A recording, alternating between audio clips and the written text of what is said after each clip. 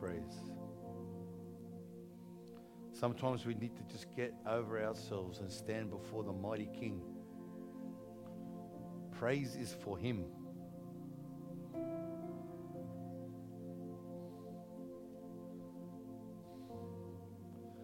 We need to learn how to worship Him.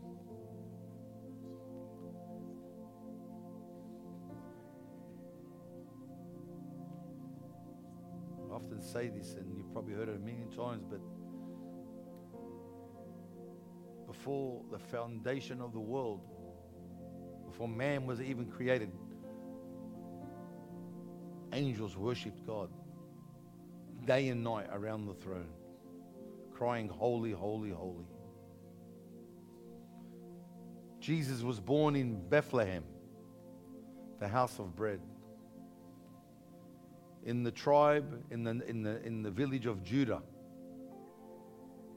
Judah in the Hebrew means praise.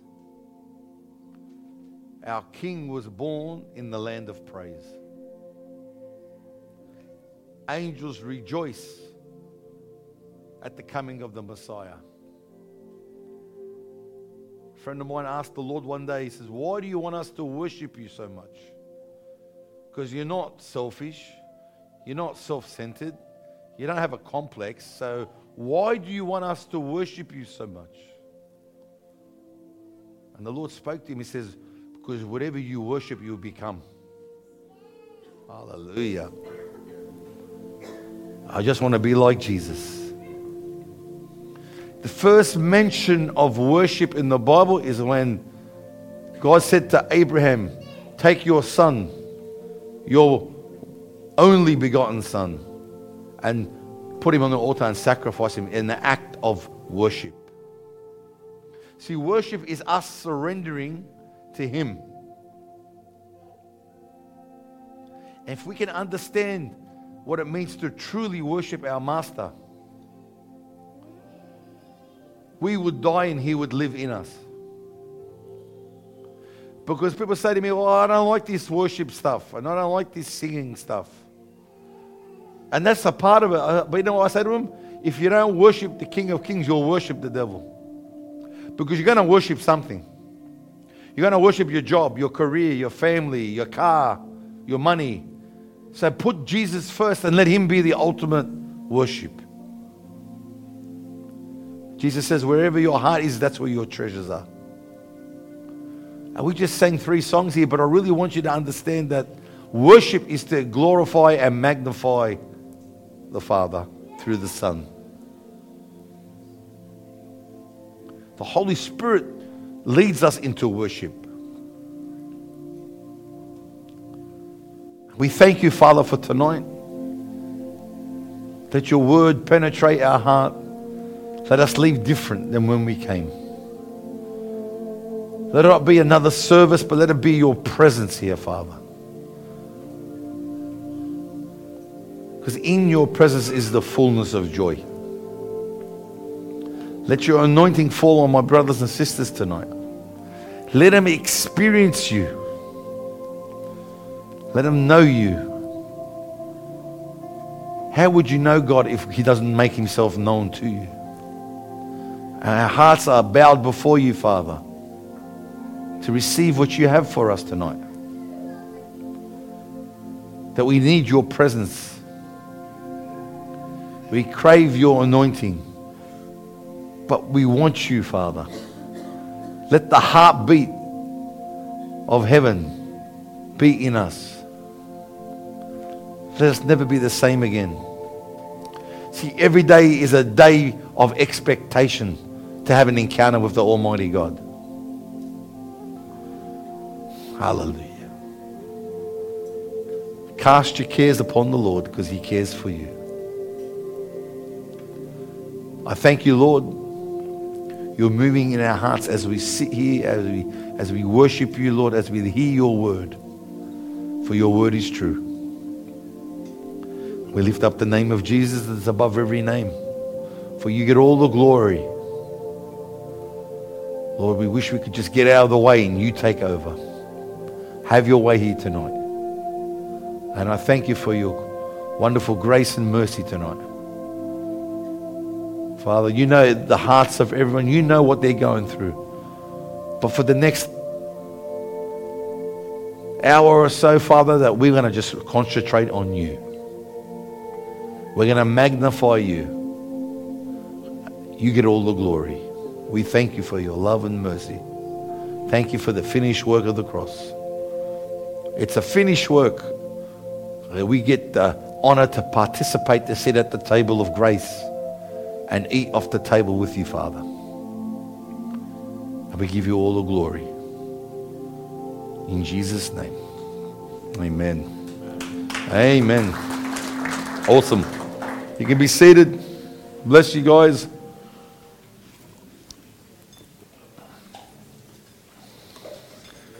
Praise God. Everyone good? No one's good. All right. We'll pray for you later. Glory. Hallelujah. God is good. Awesome. So if you don't know me, I'm Tony. The guys are away at the moment, but we're here. Don't be disappointed.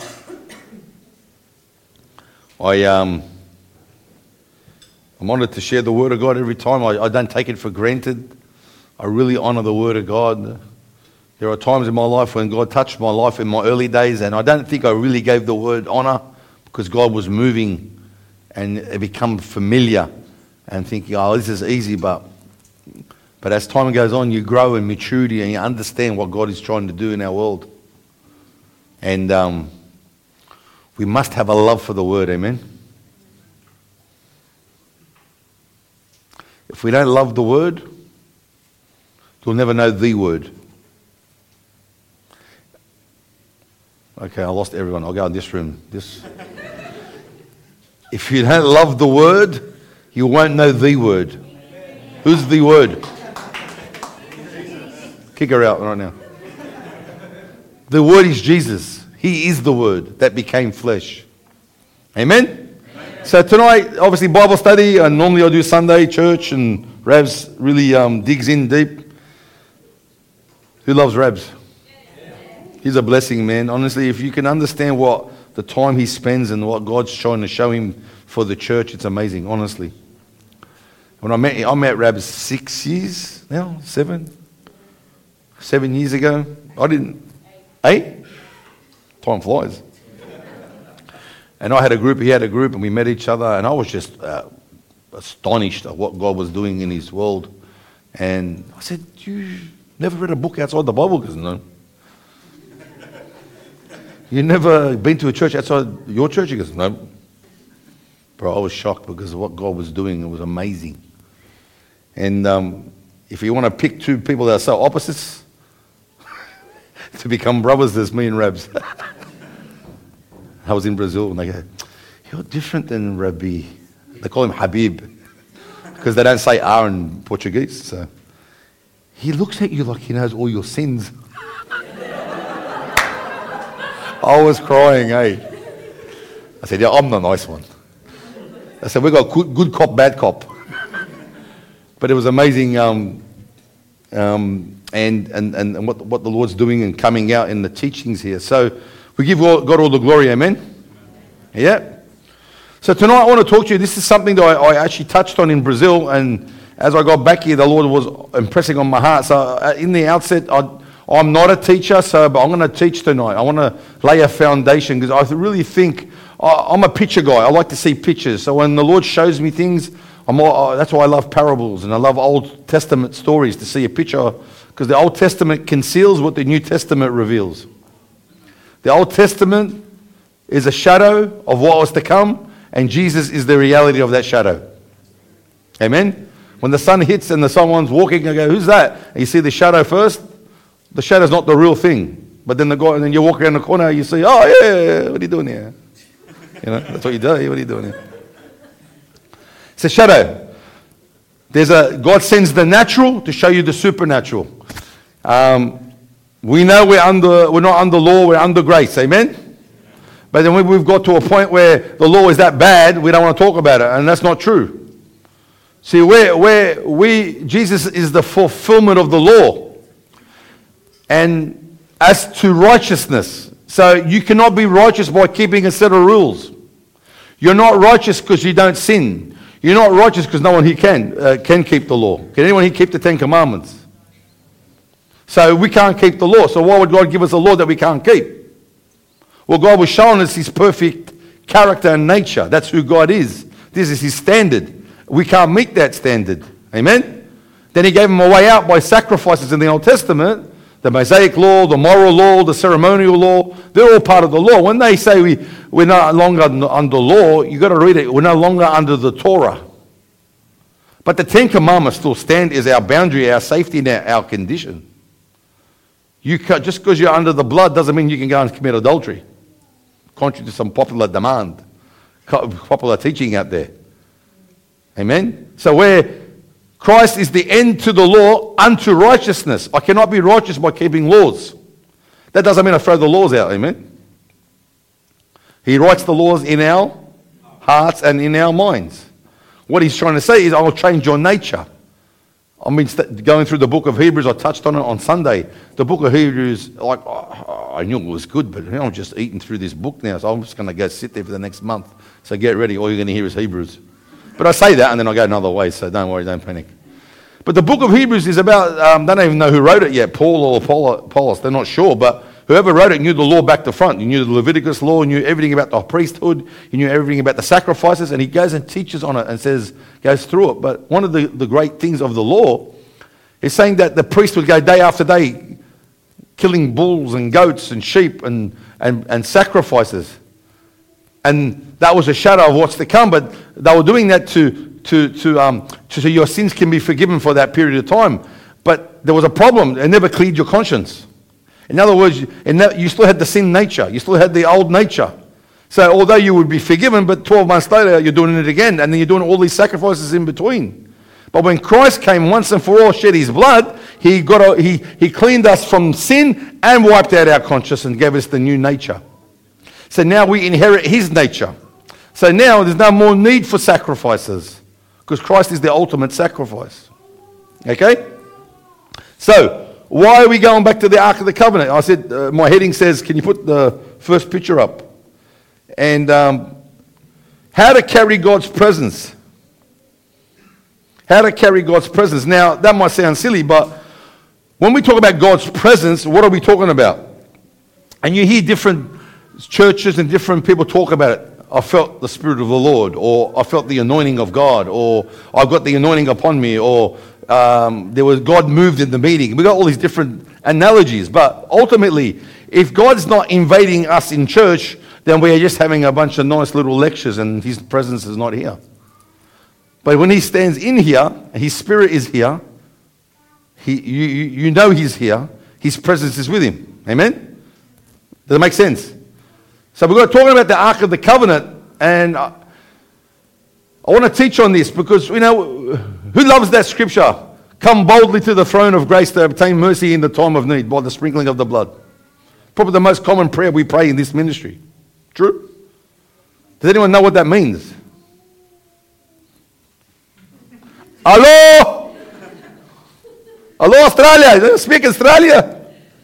So the law, I'm not being silly, but this Ark of the Covenant is not the Raiders of the Lost Ark, like, Harrison Ford back in the day. Oh, you guys are too young, you wouldn't know, but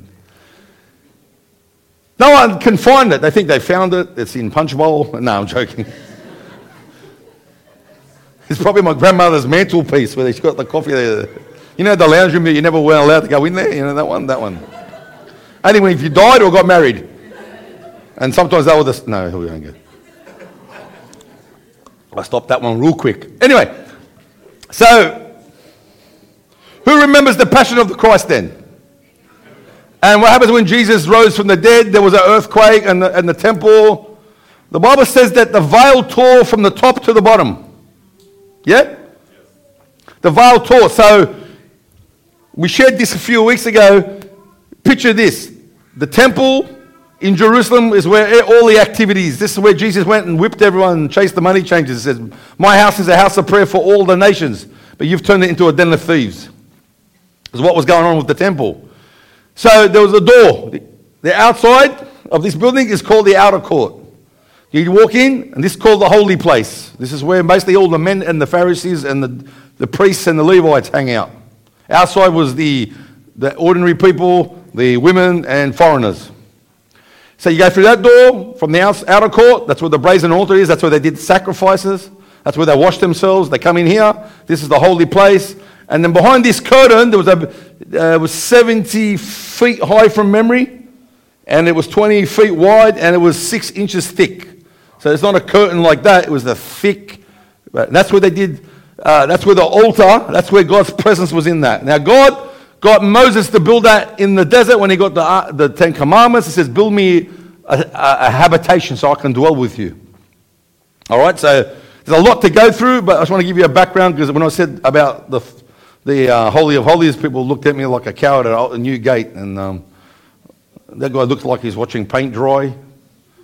Yeah, I'm talking to you, Marcus. Wake up, all right? So we'll just go a bit of a rundown so you know.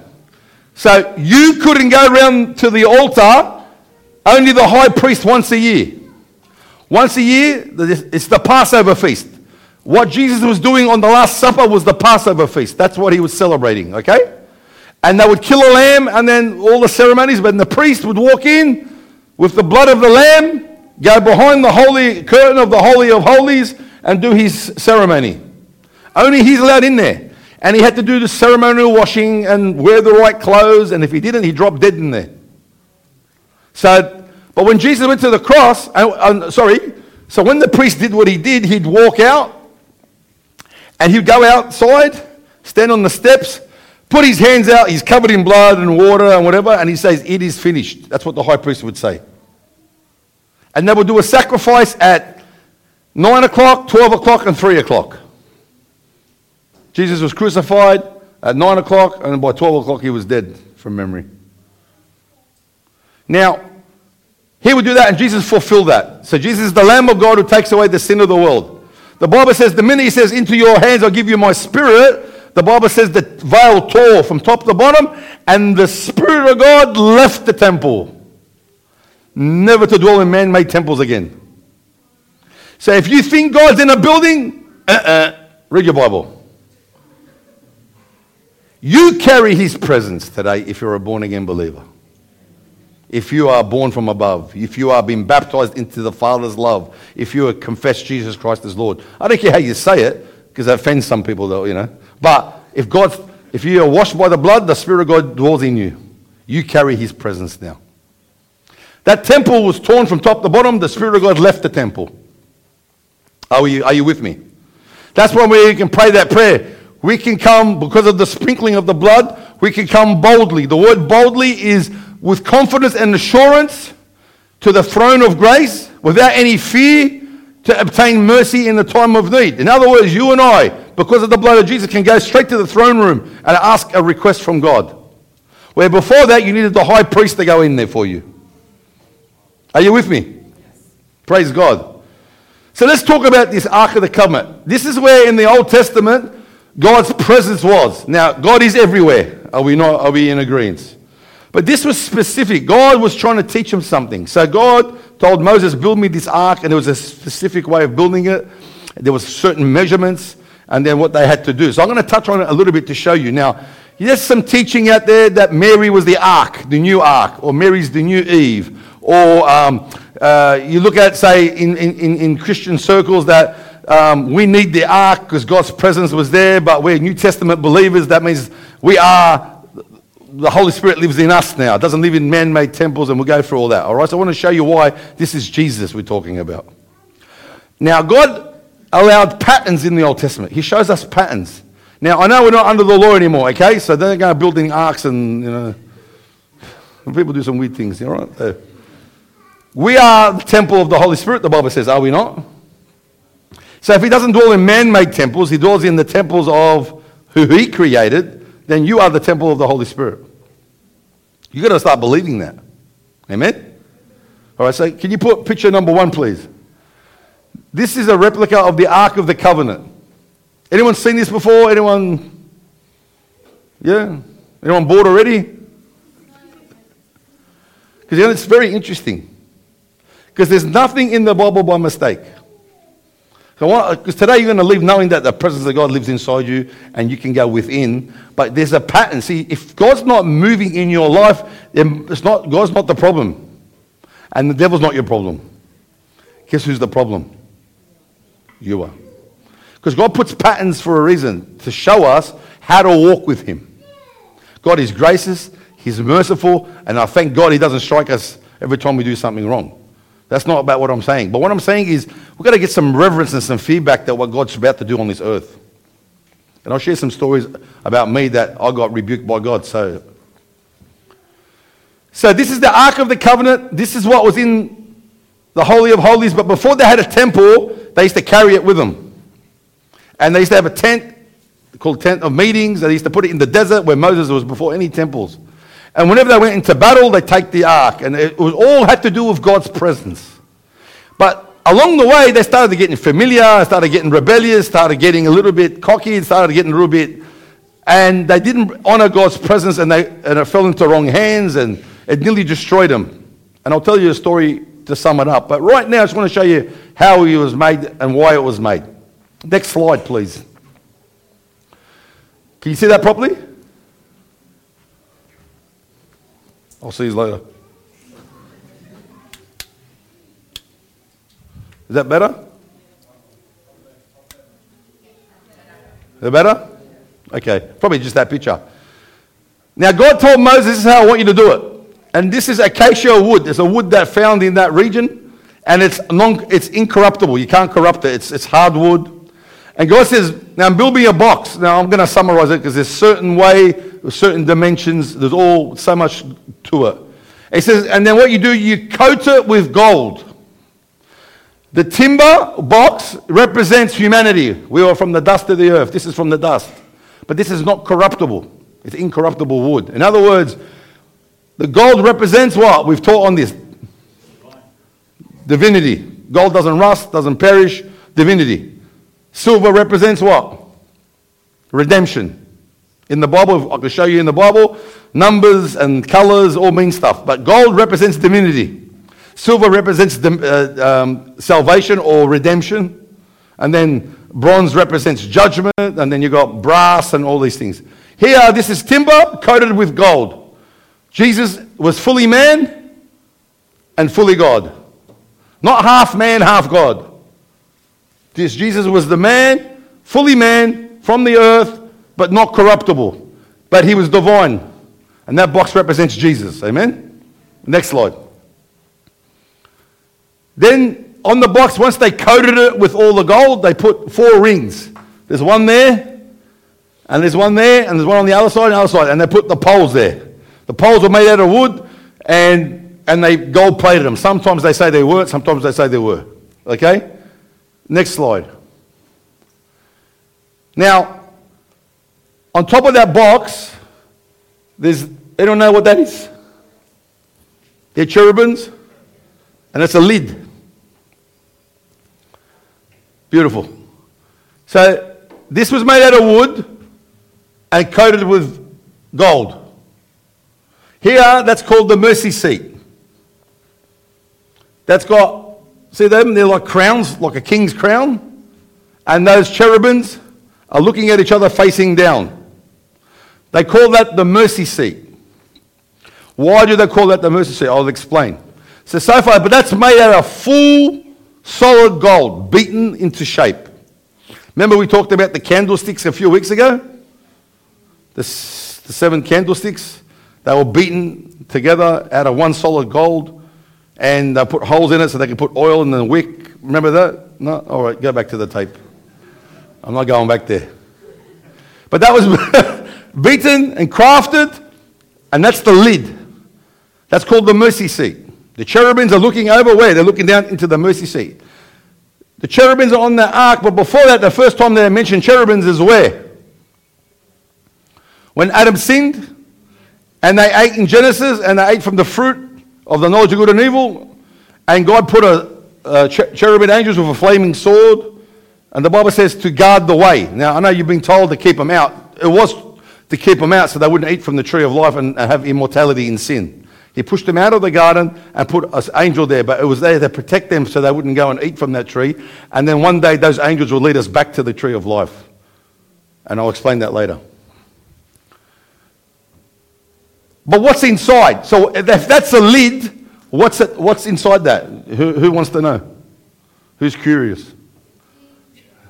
Praise God.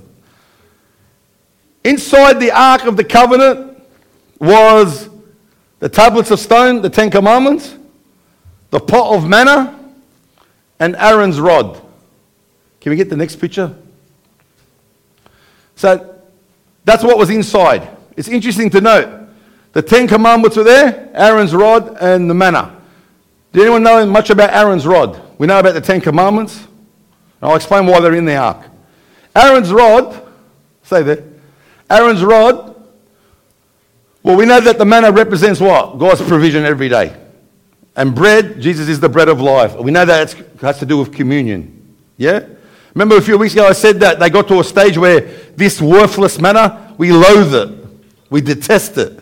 They're eating angel food, and these people are now complaining in the desert, you give us this manna, it's disgusting to our soul. What's wrong with these people? All right? But Aaron's rod is interesting. So God called Moses, and Aaron was Moses' brother. And now they had the 12 tribes. They had leaders from every tribe. And what happens when Arabs get together? They all want to be the boss, don't they? Who made you boss? Who made you Moses? Who taught? Oh, as if you know God. You walked us around for 40 years. You didn't even know where you're going, you know? I'm telling you, they were Lebos, I swear. Or Syrians. Take a pick. You all got them. We all got them.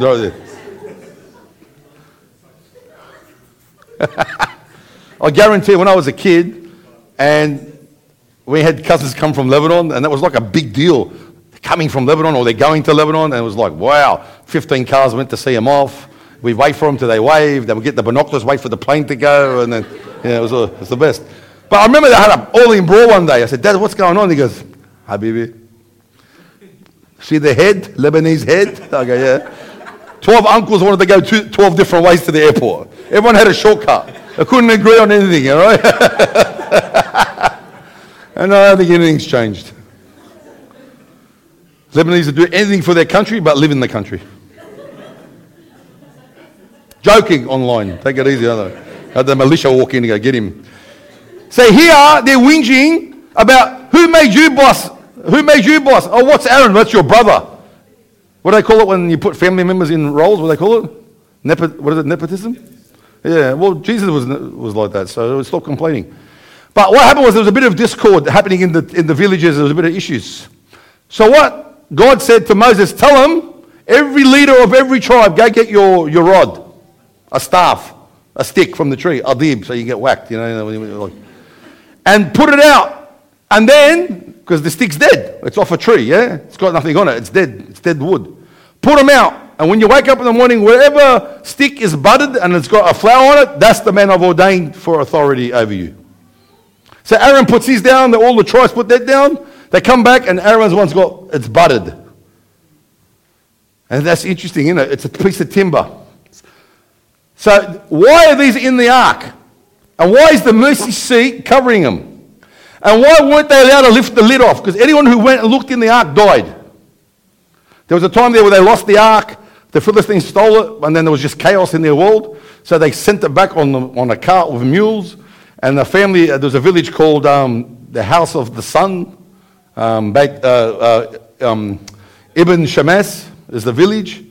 And they took it, that's ours, bring it back. And then they all looked at 50,000 died. So why did they die? Is God so bad? Is God's presence so scary? Well, it is if you approach him wrong. See, man cannot see the face of God and live in the Old Testament. True? A sinner cannot stand before the Almighty God. You'll die. Here, the reason why they died is people think because God's angry. No. This was a representative of the people of Israel. They hated the manna from heaven. They rebelled against God's authority. And the Ten Commandments is the law of death. Because no one could keep it. So when they got to the Ark of the Covenant, he put them inside the covenant.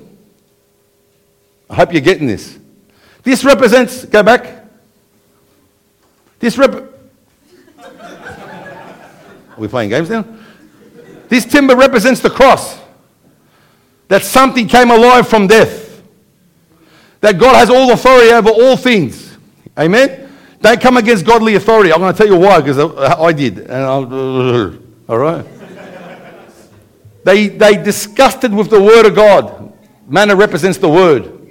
Fellowship with God. And the Ten Commandments, as we know, no one can keep the law. So he puts them in the ark, right? Because if you look at them, you die. If you look through the reasons behind it. And he puts the lid on it, which is the mercy seat.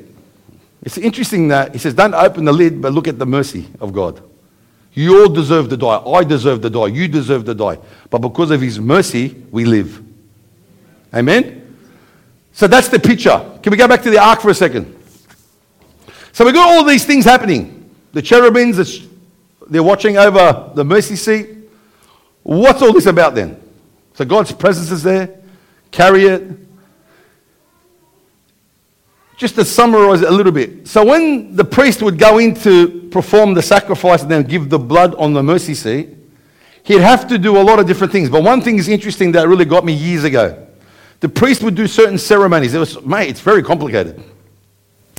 But one of them was he gets the blood and he would put it on his fingers and then he would sprinkle 7 times on the tent before he went into the holy. 7 times. Just 7 sprinkles of the blood. Then he'd go in and he'd pour the blood on the mercy seat. But it's interesting. Jesus is the fulfillment of the law. Jesus is the fulfillment of the Torah. 7 times. So I could talk about this for the next 6 months. But I just want to show you something. The priest would put blood on the tent, on the altar, sprinkle it 7 times. And Jesus is the fulfillment.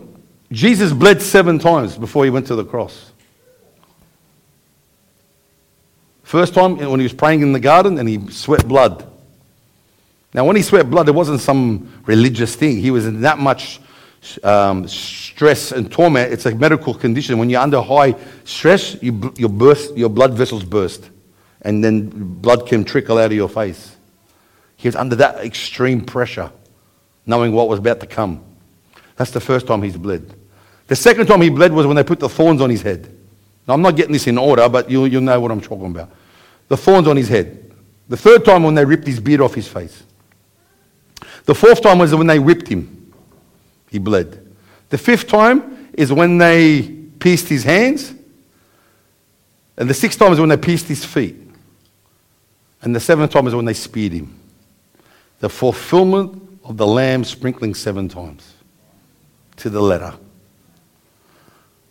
And then the priest would go in and put the blood where? Next slide.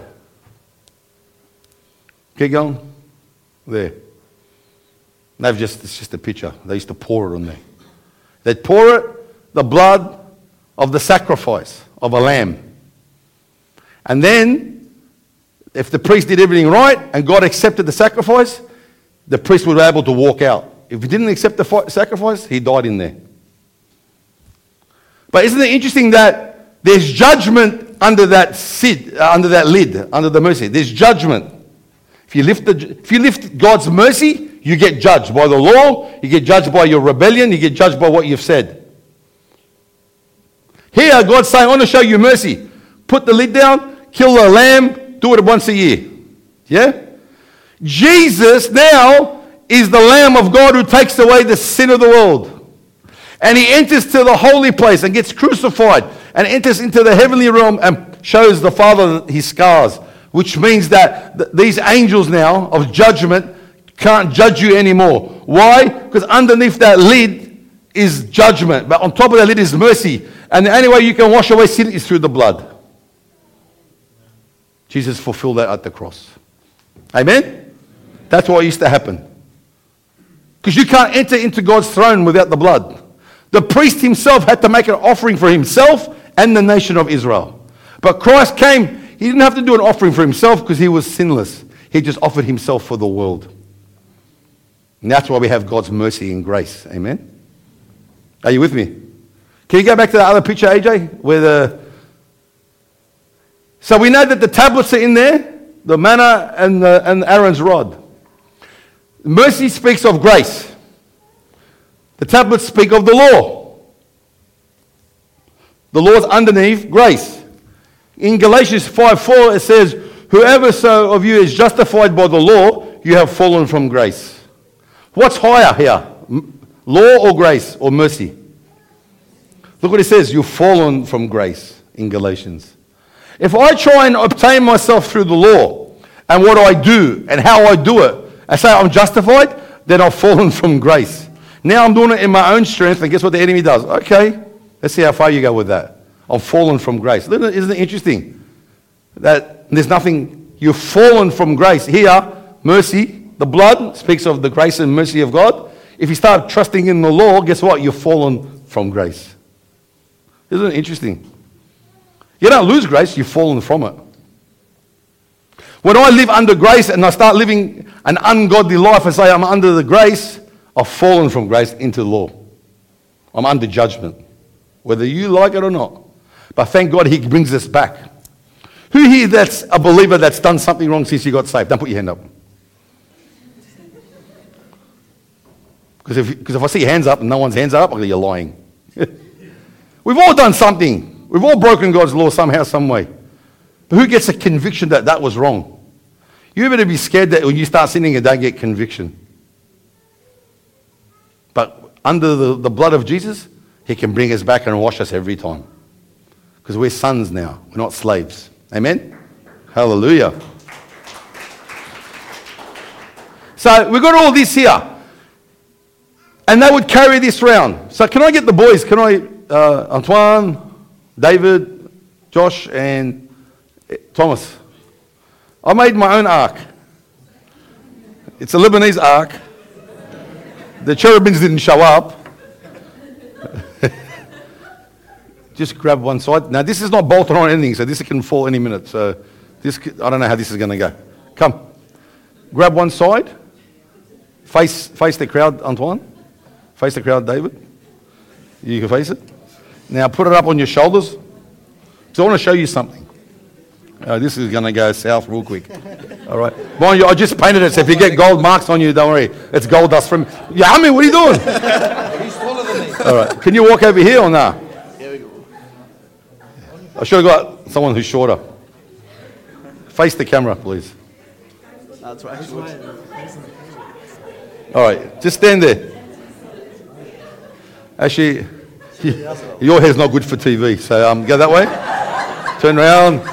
But God has mercy on you, don't worry. Why have I got these blokes here? For no reason, I just want to make them look like idiots. No. I should have picked someone short, eh? Anyway. Anyway. Pretend that's the ark. This ark had to be carried by 4 priests, Levites. They were consecrated, that means they were set apart, anointed to carry it. That's the only way you could take it. If they went to battle, they would go first and God would give them the victory. Before they crossed the Jordan River, the God says, send the ark first. They went, he goes, put your foot in the Jordan. The Jordan back then was high tide. It was 3 rivers going into it. It was chaotic. It was peak season. And God says, go, take the ark, take God's presence. And when they did, they put their foot in the Jordan and it parted and they got through. The Old Testament, the Red Sea crossing, they didn't have an ark back then. They just went by faith because God says, hold up your staff. What do you got in your hand, Moses? That represents circumcision. But the Jordan River crossing represents baptism into the new nature, into the promised land. You go from the old to the new. You can't go from the old to the new unless you have the Holy Spirit in you. Unless you're washed by the blood. You can try as hard as you want, but if the blood's not there, you're not entering his presence. You're not entering his rest. Here, these 4 Levites would do it. They would walk. Now, I want to ask you something. I just went through the whole book, this ark. Timber represents Jesus, Son of Man. The gold represents Jesus, the Son of God. The crowns represents his kingship. The lid represents his mercy and grace. The cherubim represents God's ordinance of judgment. The lamb's blood represents what? Jesus' blood on the cross. This is Jesus, guys. The Bible says, he who knew no sin became sin, that we could be the righteousness of God. He took the law. He fulfilled the law. He is the manna from heaven. He is our final authority, all in this ark. Are you with me? When they used to walk, there was a representative. They were walking in unison, in agreement, in a balanced walk. If he was to walk, that thing would fall. Had to be 4 people. True? The Word of God in Timothy. Can we go to Timothy quickly? Stay there, boys. Don't move. As if you're going anywhere. 2 Timothy 2:15. I want you to start reading Scripture and seeing the picture of what God meant from the Scripture. This is Paul telling Timothy now. And there's a whole lot to it. But be diligent to present yourself approved to God, a worker who does not need to be ashamed, rightly dividing the word of truth. If these guys were out of order, guess what happens to the ark? It falls. The Bible says rightly divide the word of truth. When you read the Bible, if you don't allow the Holy Spirit to teach you, you will misunderstand it and you won't rightly divide the word. And God's presence can't walk with you. I have people sit to me and go, I believe in this, I don't believe in that. They're going to heaven. It's not talking about heaven now. We're talking about how do I get God's presence? How do I walk with God's presence if I'm not in order?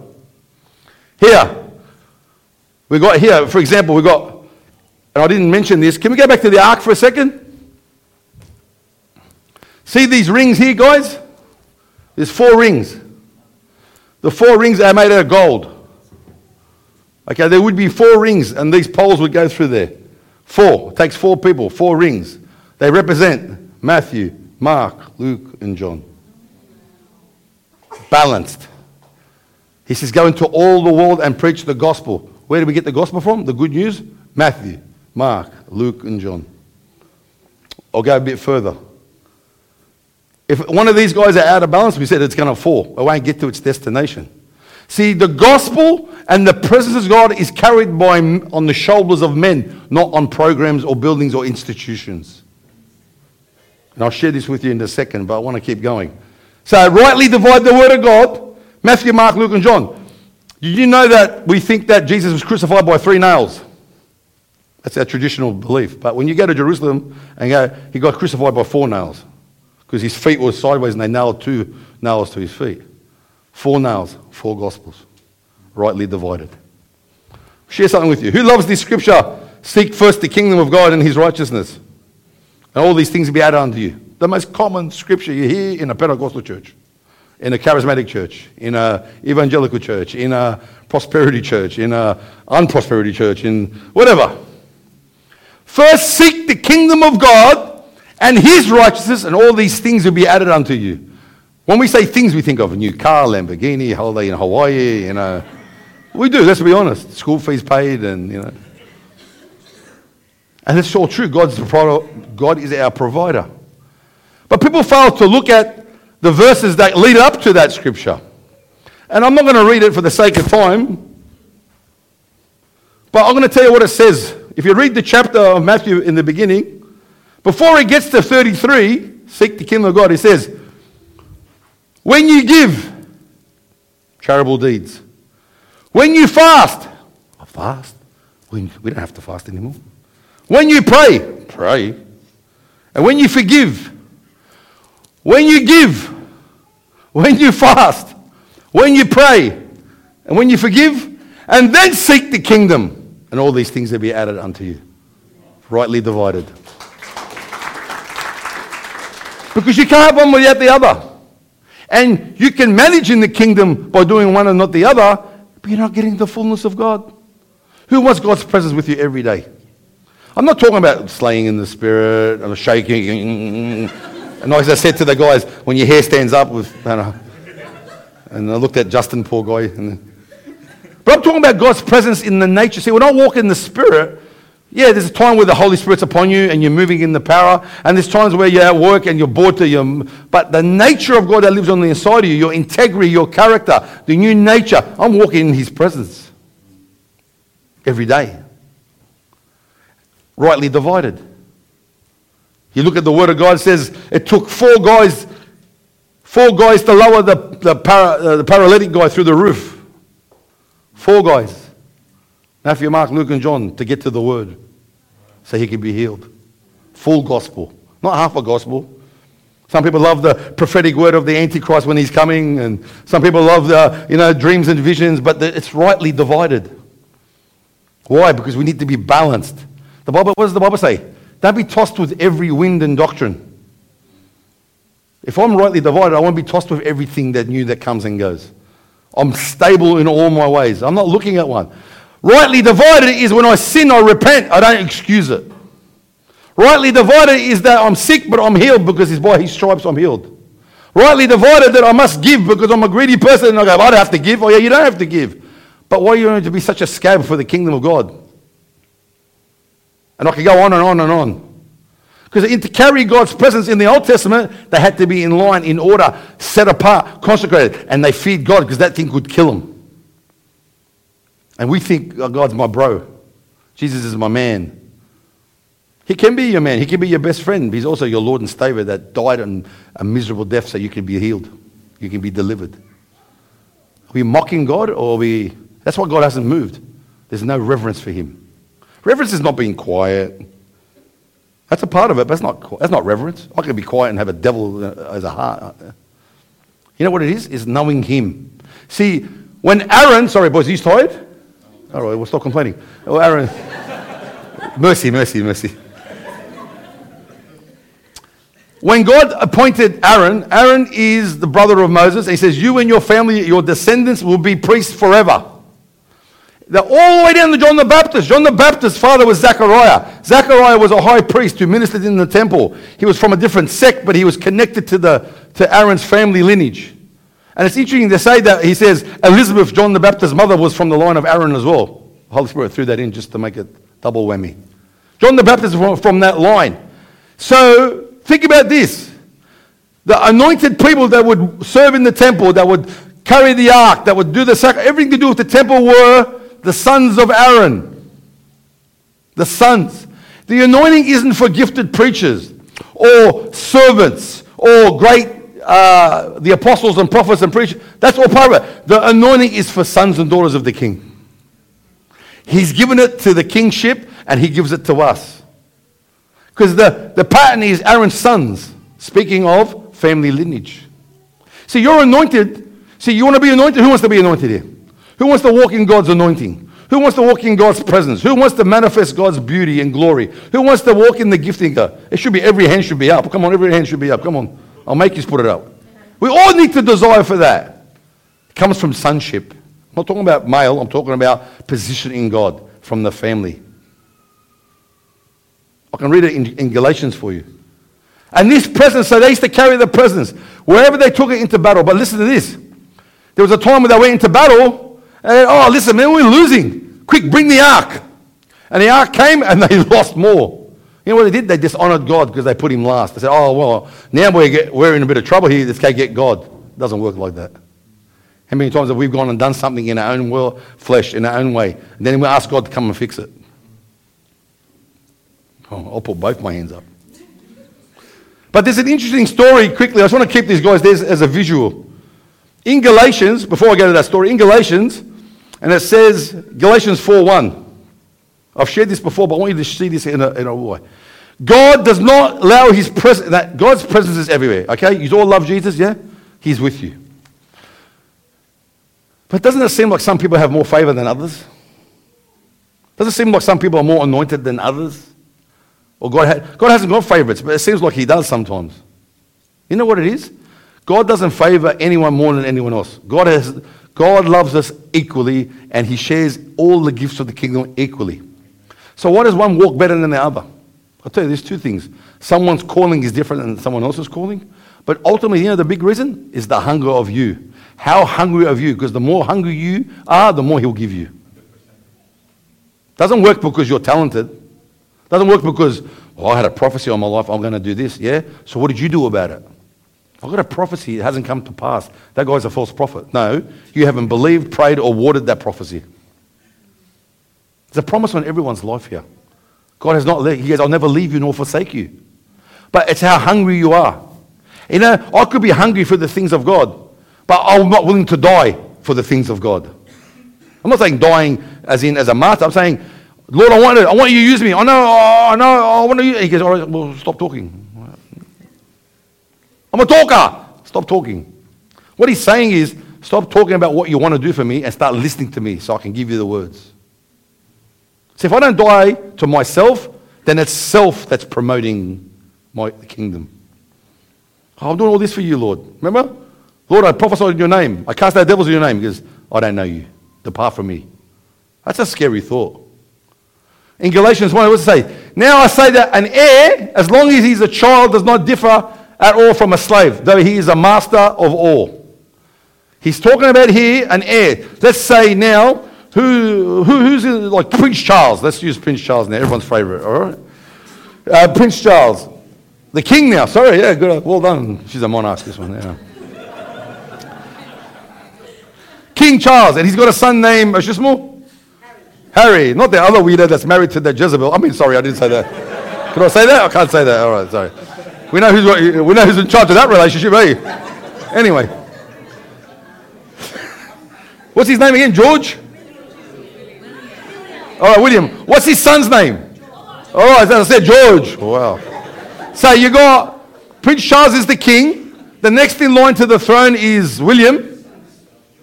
The other, the Ranger's brother. And then you got George. Now George's lineage he's an heir. He's now an heir, but as long as he remains a child, George, even though one day he will be king, he's no different than a servant or a slave. Are you getting that picture? So little George can't tell his servants, his teachers, his carers, leave me alone, because I'm going to be king one day. Go to your room, you know. You get what I'm trying to say here?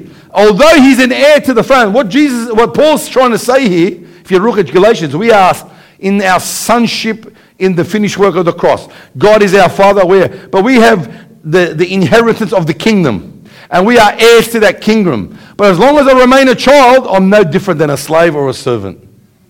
Too many of us are still babies, and we wonder why we're not moving in the kingdom.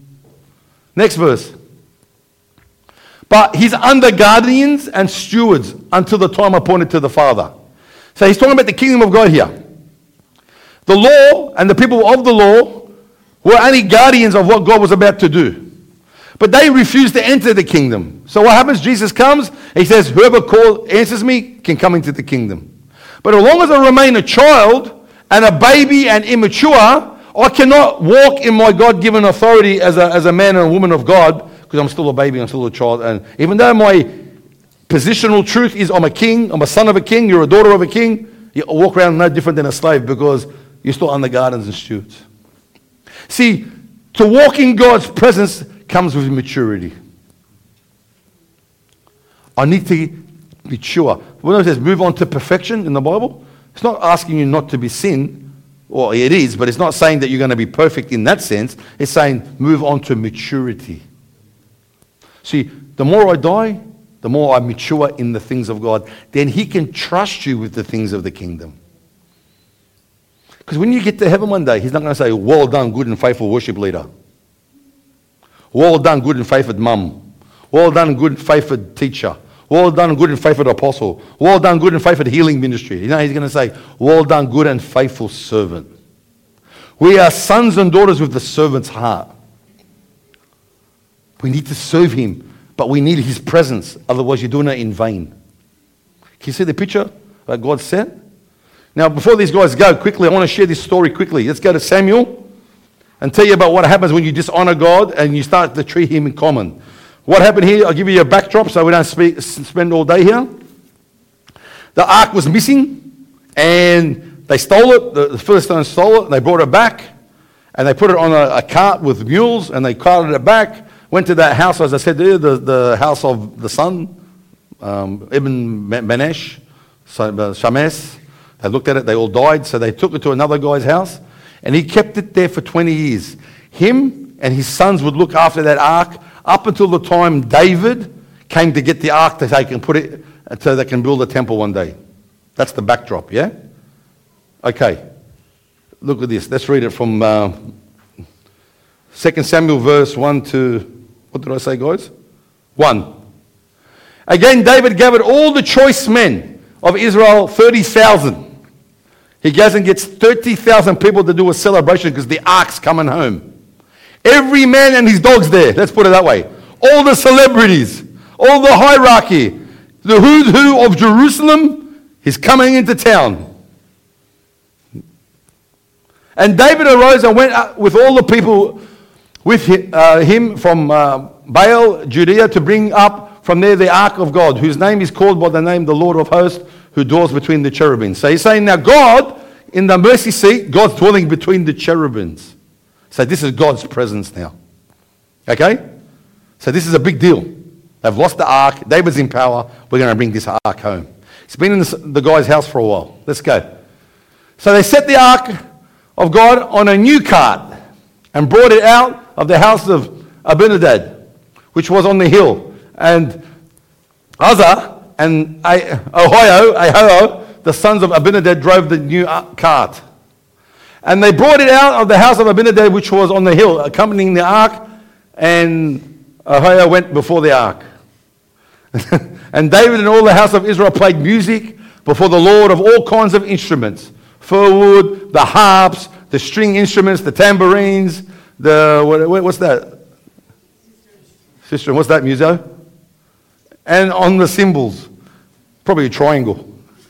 And when they came to Nashon, thrashing of the floor, Uzzah put his hand on the ark, and God took hold of him, for the ox was about to stumble, or the ox stumbled. So now the ark's on top of a cart, and they got an ox carting it.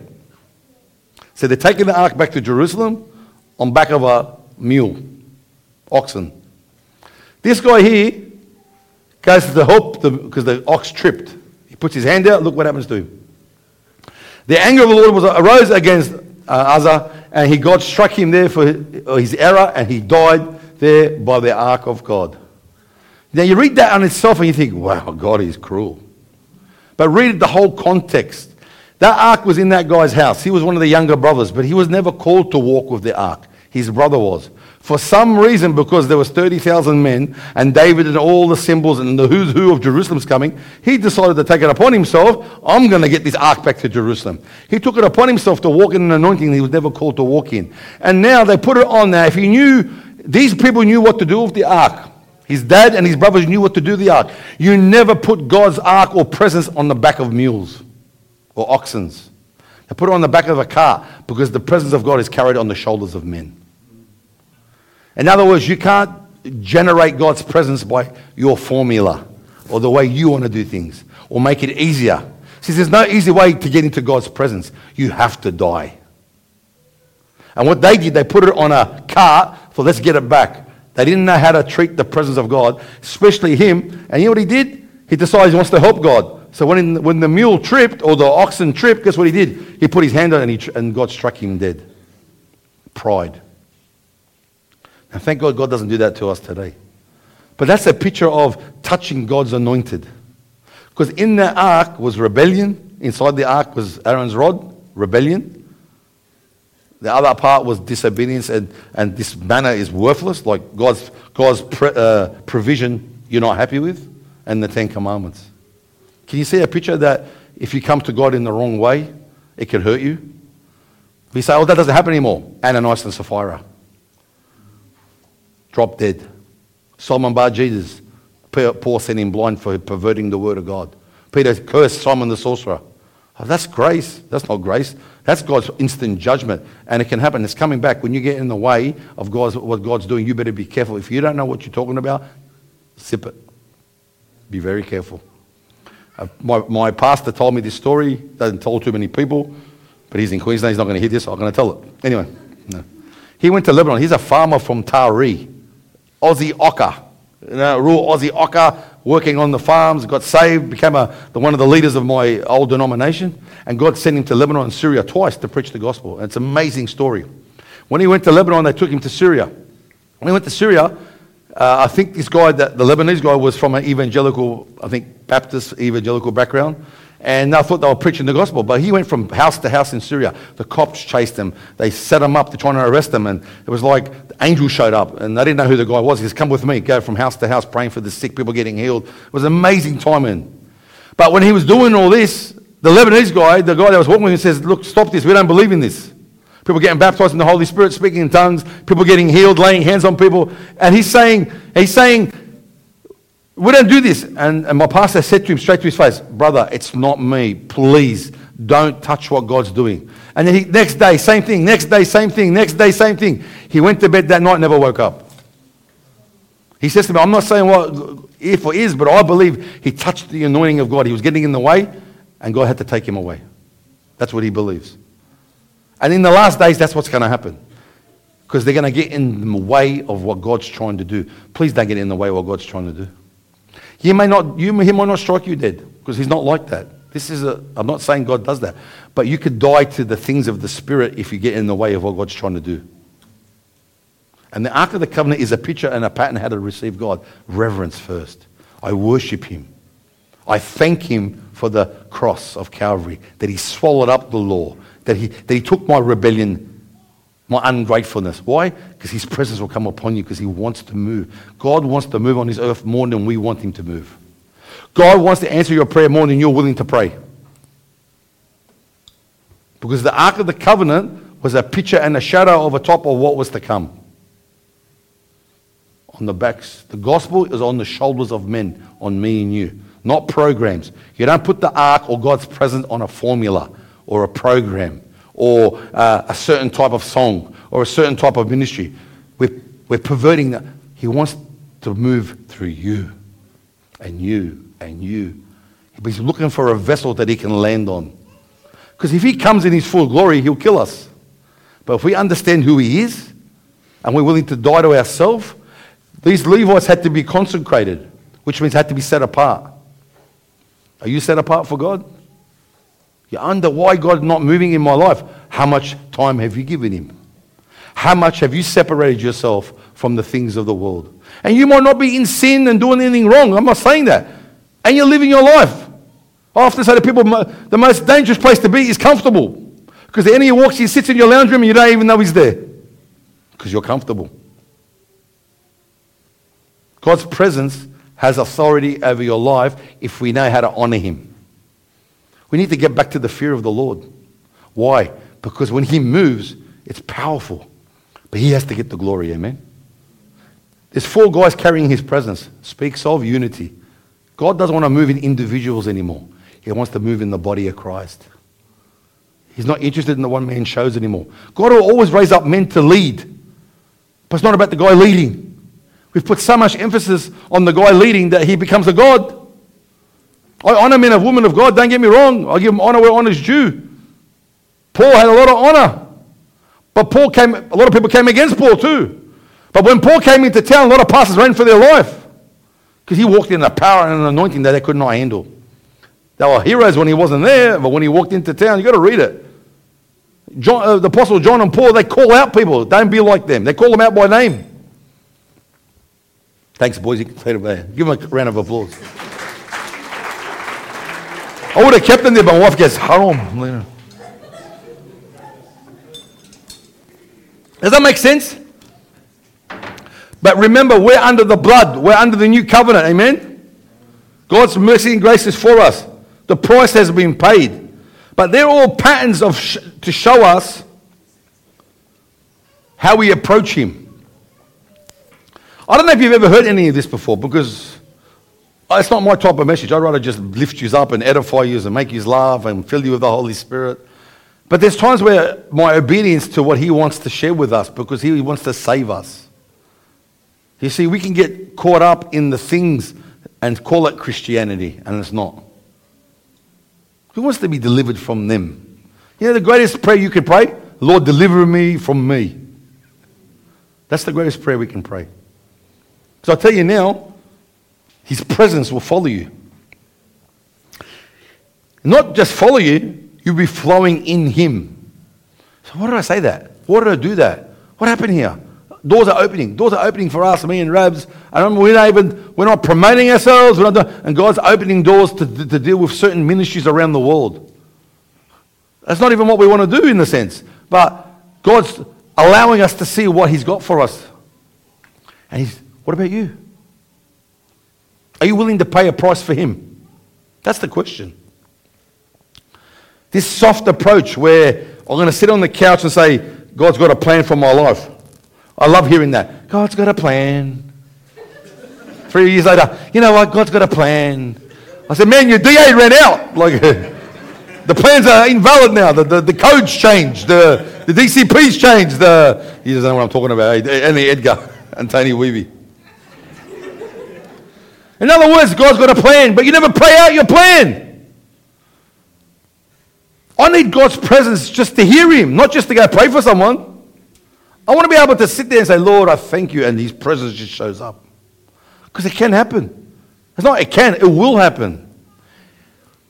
We've got this idea that, God's playing hide and seek. No, he says, draw near to God, and he will draw near to you. So who does the drawing first? Who has to come? You. And I often say it this way, I'll share this story, okay? So there's a prominent, I want to show you that I've lived this. And I'm still on my journey. There's a prominent preacher. And if I said his name, you would know it, and I don't want to say it again because then it becomes like I'm gloating. And I went to one of his meetings in Sydney. It was this has got to be at least 15 years, 14 years, 10 years ago. Sorry, 10 years. We started a ministry in Parramatta, and God was moving. It was 6 months into it, but I knew that it was more because I come out of a ministry where God was flowing mightily, and people were getting saved. We started off with 20 people. We started off with 3 people, and it got to 10, 15. Anyway, this travelling minister from the States came, and he had a few little funny things happening in his life at the time, and he came to Australia. He used to book out the entertainment centre. Now he's in a sports centre. But we went because my friend that was with me used to support their ministry, and I knew he was always a man of God, but I had these little things in my heart that I didn't really know they were there, but they were there. And I went. We went to this meeting, and we were at the sports centre, and if I don't know if you know the sports centre, it's like a basketball stadium. So you got seats going down, so you hit to the platform, and then there's just like a big floor area, like a hall, like a basketball court. And there was another stage. So he was on stage, there was chairs like this on there, and then you walk up the stairs and you sit on rows, like a basketball stadium. So I'm on the last row where the balcony is, like a balcony. And I'm standing there, and this guy's preaching, and he's praying for people. 2 hours later, a lady gets healed, and God's moving. God's presence was there, no dramas. The lady that got healed, her pastor is a guy that I know from my school. I didn't know him. He wasn't a pastor when we were at school, but I knew who he was. And they got him on stage, and all this happened. And the couple of the catchers were friends of mine. I knew who they were. Long story short, it was a great night. And then he asked. This is towards the end of the night. Then he asked this, listen to this. Can all the young adults come up? I want to pray for you. So at the time, there was a young guy there that was part of our ministry. So go up and get prayer. So they got up and they left. So now I've got 2 empty seats. There's another guy from my ministry there, another guy there. And I'm watching him go, and the people are everywhere. And all of a sudden, he starts praying. The minute he starts praying, I felt like someone punched me in the stomach. I'm on by myself here. So I went, ooh. I looked around. Wow. Not being part of the anointing when it falls and you do some weird and wonderful things. All of a sudden, he kept praying, and I felt like someone punched me again. The only way I can describe it is someone punched me, because it felt like someone hit you and you go like that. Ooh. I looked around, and he goes, what's wrong? I go, I don't know. And then all of a sudden, and mind you, I'm going to tell you a funny story. So at the time, I was doing a job for a friend of mine. He was a Greek guy. He was a Christian, and we invited the next door neighbour, because I was working on his house in Earlwood. We invited his next door neighbour to come to the meeting. He goes, it's not weird, is it? I go, nah. Now they're sitting over there, and they're watching me go, ooh, ooh, ooh. I thought, oh yeah, it's not weird. All of a sudden, it was like one more punch. It wasn't a punch, but that's what it felt like. And I went like, oh, like that. And luckily the boys grabbed me. Well, I remember his hands going like that, because I was going to go off the edge. Next thing you know, I fell backwards. I fell upwards. So I'm sitting here. Now I'm upside down in the row above me. Legs in the air, out. And I opened my eyes. I don't know how long I was out for, probably 1 second, but it felt like I'm out. And I look up, and there's people laying hands on me from the crowd praying for me. So they get me up, and I'm drunk in the spirit, literally drunk. So I can't walk. So I had to grab me. By that time, all the boys came back and they carried me out of the building. I could not stand up. I'm not putting this on. I'm supposed to be the pastor. I'm walking up, I get in my car, I said, boys, I can't drive. So one of the boys drove me, we went from Homebush to Parramatta. By the time I got to Parramatta, I said, I'm sweet. What happened? Like, God's anointed me. Okay, it was like an anointing. I think I'm birthing something for the city, you know. I don't know what happened. Anyway, next day I get a phone call. Bro, what happened? I think God's doing something special, man. Can't wait to find out what happened. I don't know what happened. I don't know what happened, but I was making it up, let's be honest, you know. I honestly did not know what happened. I knew it wasn't demonic, but I knew it wasn't nice. So it wasn't like, I've had demons cast out of me, so I know what it's like. Anyway, 2-3 days later, I'm pondering this. What was that? And because I'm such a good husband, I was putting the washing out for my wife, you know. I was putting the towels out, you know, because the clothesline broke and she couldn't reach, all right? I don't want to bring it up. Anyway. But no, I'll do it anyway, all right? So boys, men, you want to, you know, put the washing out. Anyway, I'm putting the washing out, minding my own business. And I'm putting the washing out, and I don't know how long it was, and then all of a sudden, I asked a question. I said, Lord, what was that the other night? I actually asked it during the washing. That's why I never put the washing out ever again after that. I'm putting the towels out. I said, Lord, what was that? And all of a sudden, just like I'm hearing you, I heard the Holy Spirit say, you judged him and I judged you. Exactly. I went, oh. I stood there like that. It's like frozen. I said, sorry, Lord. Exactly what I said. I couldn't move. So it was just as clear as day. And then he said, what he does is none of your concern. You keep your eyes on me. I repent, Lord. Straight away. Finished the washing because I'm a good bloke. And I went inside. All of a sudden, our meeting was on Tuesdays back then. I went back to our meeting and the Holy Spirit started moving again mightily and never stopped. Never stopped till this day. And I knew that there was something in my heart that wasn't right. I probably wouldn't say it out loud or anything, but there was something deep in my heart. And if I wanted to walk in the things that God wanted me to, I had to get that rubbish out of my heart. Pride, arrogance, judgment, whatever you want to call it. And God dealt with me with that. Now, he dealt with me like that. You go, oh, God doesn't do that. Well, he did it to me, and he's done it a few times. So I was touching some man's anointing. Whether I like or not what he was saying, how he was saying it, it's none of my business. And I felt the judgment of God. And I felt it that night, and I think God was just roughing me up just to show me, be careful what you say and do. Because he wants us to honor. Because if I start walking in that type of judgment, then God starts to move in my life, then it's about me. See, I'm not like him. You can't be like that. And in your own life, God wants to anoint you. But stop looking at elsewhere. Look in within and watch God what to do to your life. Because ever since that day, the anointing went through the roof. I'll give God all the honor. Amen. Amen. Let's stand. I hope that I just showed you a little picture, because there's so much more to that covenant. And I've been vulnerable and sharing my heart here because I want you to grow. See, I learned from elders above me that had made their mistakes and said, Tony, be careful, watch out, edify you. And I pray that you don't make my mistakes, because that's what we're meant to do. But there's so much more God wants to do in your life. You see, the body of Christ or the church isn't a nursery for babies. There's a place for that. He wants us to grow up, because he says, as long as you're a child, you'll never receive the things of the kingdom while you remain a child. And when the Bible says that he anointed Aaron, the Bible says quite clear, he anointed him from his head, and the Bible says the oil ran down his beard, down to the bottom of his robe. You know what that signifies? A boy doesn't have a beard, but a mature man does. And it's a picture of God anointed Aaron because he was mature to Allah. He's now go train your sons to do likewise. But do you know that in the Bible there's a few sons, Eli's sons, died in front of the ark? Because they lost so much reverence and got so familiar they were having sex before the ark. You might say, how can you do that? Well, what about us? We've got the Holy Spirit living in us. Do we bring it into perversion? Do we bring the Holy Spirit into our world where you know that's not right? This is not to condemn you. This is to show you how much he loves you. Because his spirit is not in the ark in a box anymore. Nor is it in a building. It's in your heart. It's within you. See, Jesus is seated in heavenly places, yeah? Jesus physically and spiritually seated in heavenly places.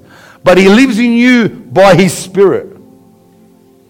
That's why he says, if you abide in me and my word abides in you, then I will come and my Father will come and sup with you. You know what the word sup means? Have communion with you. Eat dinner with you. Fellowship with you. Because he wants to fellowship with one another. See, I'm stretching you a little bit here to understand that if you're not where you want to be, it's not the devil and it's not God. And it's not to condemn you, it's to say, you know what? Every time I go through a rocky, hard place, a dry place, I look within. And then, you know what? It's the best thing that ever happened because I don't know about you, but the next generation don't want to be told. But you know what? You've got to learn to be told. Then this generation doesn't want to be, I don't want to feel uncomfortable. But you know what? When you start feeling uncomfortable, then you'll start saying, you know what? I've had enough of this. I'm moving into the things of the kingdom. See, we can't sugarcoat everything and say it's grace. No, it's garbage. Grace is the empowerment over your sin. It's unmerited favor. I can't earn it. He gives it to me. But then he gives me the grace to be empowered over my sin. Not to cover my sin. He wants to empower you. While I am weak, he is strong. And while the conviction of the Holy Spirit is still in you, listen to me, it's the best thing ever. You know why? Because you might not be where you want to be. But don't go into condemnation, because condemnation is from the devil. Convictions from the Holy Spirit. If you get condemned and shame and guilt, that's the devil. That's not God. Because if he's paid for that, he'll never put it back on you. The devil puts it on you. But conviction, yeah, you know, I've got a conviction. That's not right.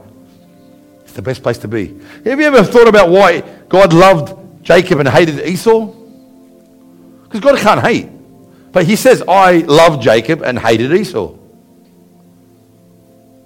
I think, oh, how can that be? And I've had people trying to explain it, and well, Esau's a type of the flesh, and Jacob's a type of the spirit. Yeah, okay. But Jacob stole the inheritance, so that's not a spiritual thing.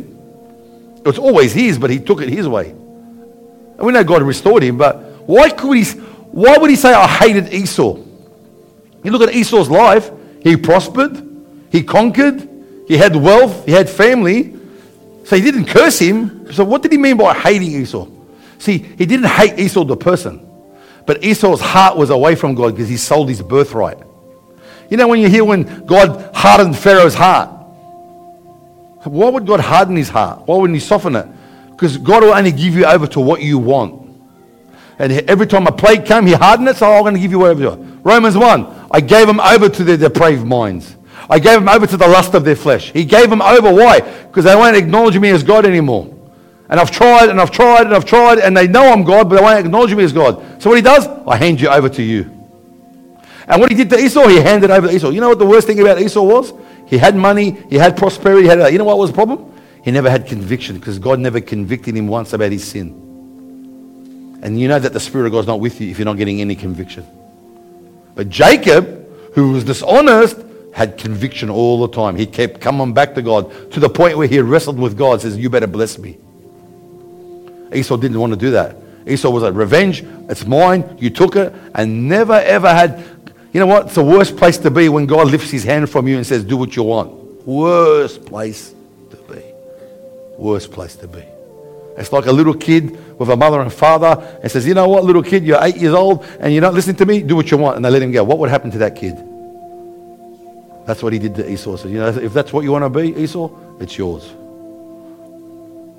See, we don't want to, we're not, but guess what? We're not orphans. An orphan is without a father. But we are children of God, amen?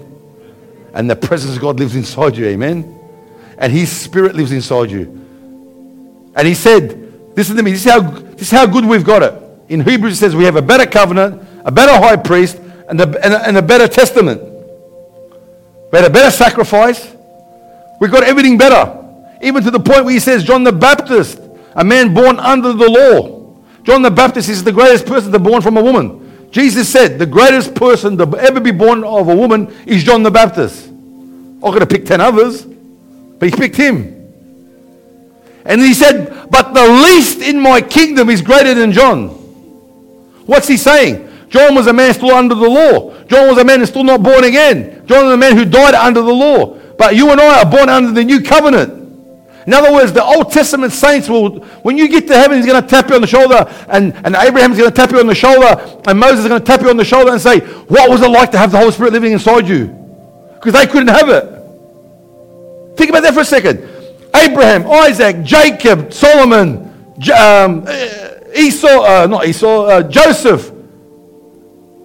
all this, Jeremiah, Ezekiel, Isaiah, they're going to say, what was it like to have the Holy Spirit live inside you, David?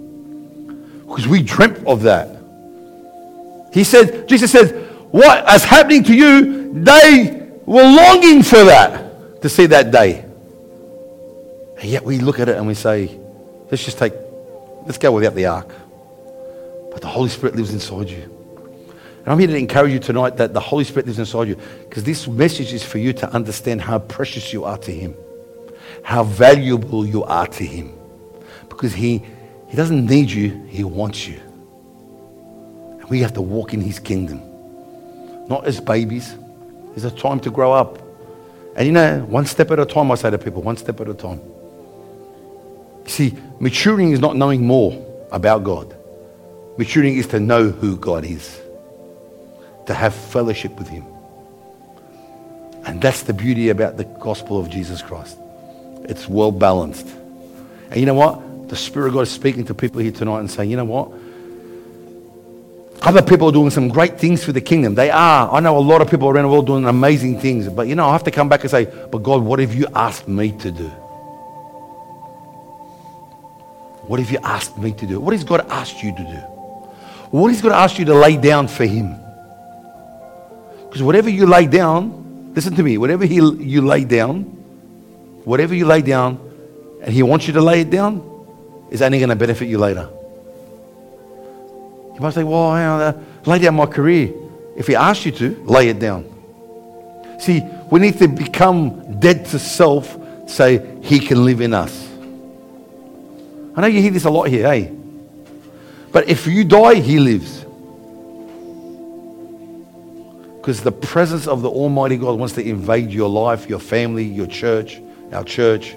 He wants to do it. He's not looking at us with binoculars working out how much sin you got in your life. He doesn't do that. You know the beauty about God in the New Testament? It says you judge yourself. You judge it. Because in the Old Testament, no matter how much they judged themselves, they still had to get a lamb, a goat, a sheep to be sacrificed. But under the new covenant, we're under the blood. He's judged yourself. So I don't have to judge you. How good is that, amen? That the Holy Spirit's inside you. And we walk in His presence. We carry His presence by the Holy Spirit that lives in your nature. That's how much He loves you. He has taken that people would go in and die for and placed it in you by faith. That's how good our Father is. And no matter what you're struggling with, bring it to Him. And some of you here just need to believe that God loves you. He's not here to hurt you. He's not here to command something from you that you cannot do. God has asked of things from me over my life. I could never, if I was to think about it 10 years ago, I would have thought, man, that would have been too hard. But when you look back and thought, it wasn't that hard. You know why? Because as I grew in Him, I start to trust Him. And whatever His ways are better than my ways. And at the time, it might hurt. It might be tough. But guess what? When you look back and think, I never thought I could get through that. But He always gets us through. He always gets us through, amen? He always gets us through, amen? He's risen and gone before us, amen? That's how much He loves you, amen? Hallelujah. Father, we thank You. We love You. We honor You and we worship You. You're our King. You're our Lord. And You're our Father. And I thank You, Father, for Your presence. I thank You, Father, that You never left us, nor You'll ever forsake us. It's not by power, and nor by my might, but it's by Your Spirit. So, Holy Spirit, we honor You here tonight. We worship You. I give you all the praise. We thank you for what you have done and what you're about to do. Give us a heart to see what the kingdom of God has for us. Lord, you came to seek and save the lost. We were all lost. Someone said to me, you found God, Tony? I go, nah, God was never lost. I was. He found me. And he touched me. He touched you. But who just wants to be on the outer court, saved? We want to be in the Holy of Holies. The Holy of Holies was a place for just one person, only the high priest. And today you and I can go enter that place one-on-one, just you and him. That's a promise from the Father. So Lord, I thank you for tonight. I thank you we can carry your presence as a body. You are the head, and we're the body. And let your mercy fall upon us. Lord, we repent of our sin. We repent of our unbelief. We repent of our disobedience. And Lord, we ask you to teach us. The children of Israel knew the acts of God, but Moses knew the ways of God. Teach us your ways. Let us die that you may live. I bless every person here tonight. Let your hand be upon them. Speak to them, Father. Speak to them in the areas of their life. Speak to them with your love and mercy. God does not condemn, but God brings beautiful conviction to bring us into righteousness and holiness. You must draw near to God. He is worthy of all praise. I thank you for your wonderful leading, Lord. I give you all the glory. I give you all the honor. I give you all the praise. In Jesus' mighty name. Amen. Amen. Amen. Well, I pray you get something that the Spirit is trying to show you. The greatest person that knows what you want is the Holy Spirit that's in you. Spend time with him. Amen. Love you guys. We'll see you on Sunday. Bless you guys.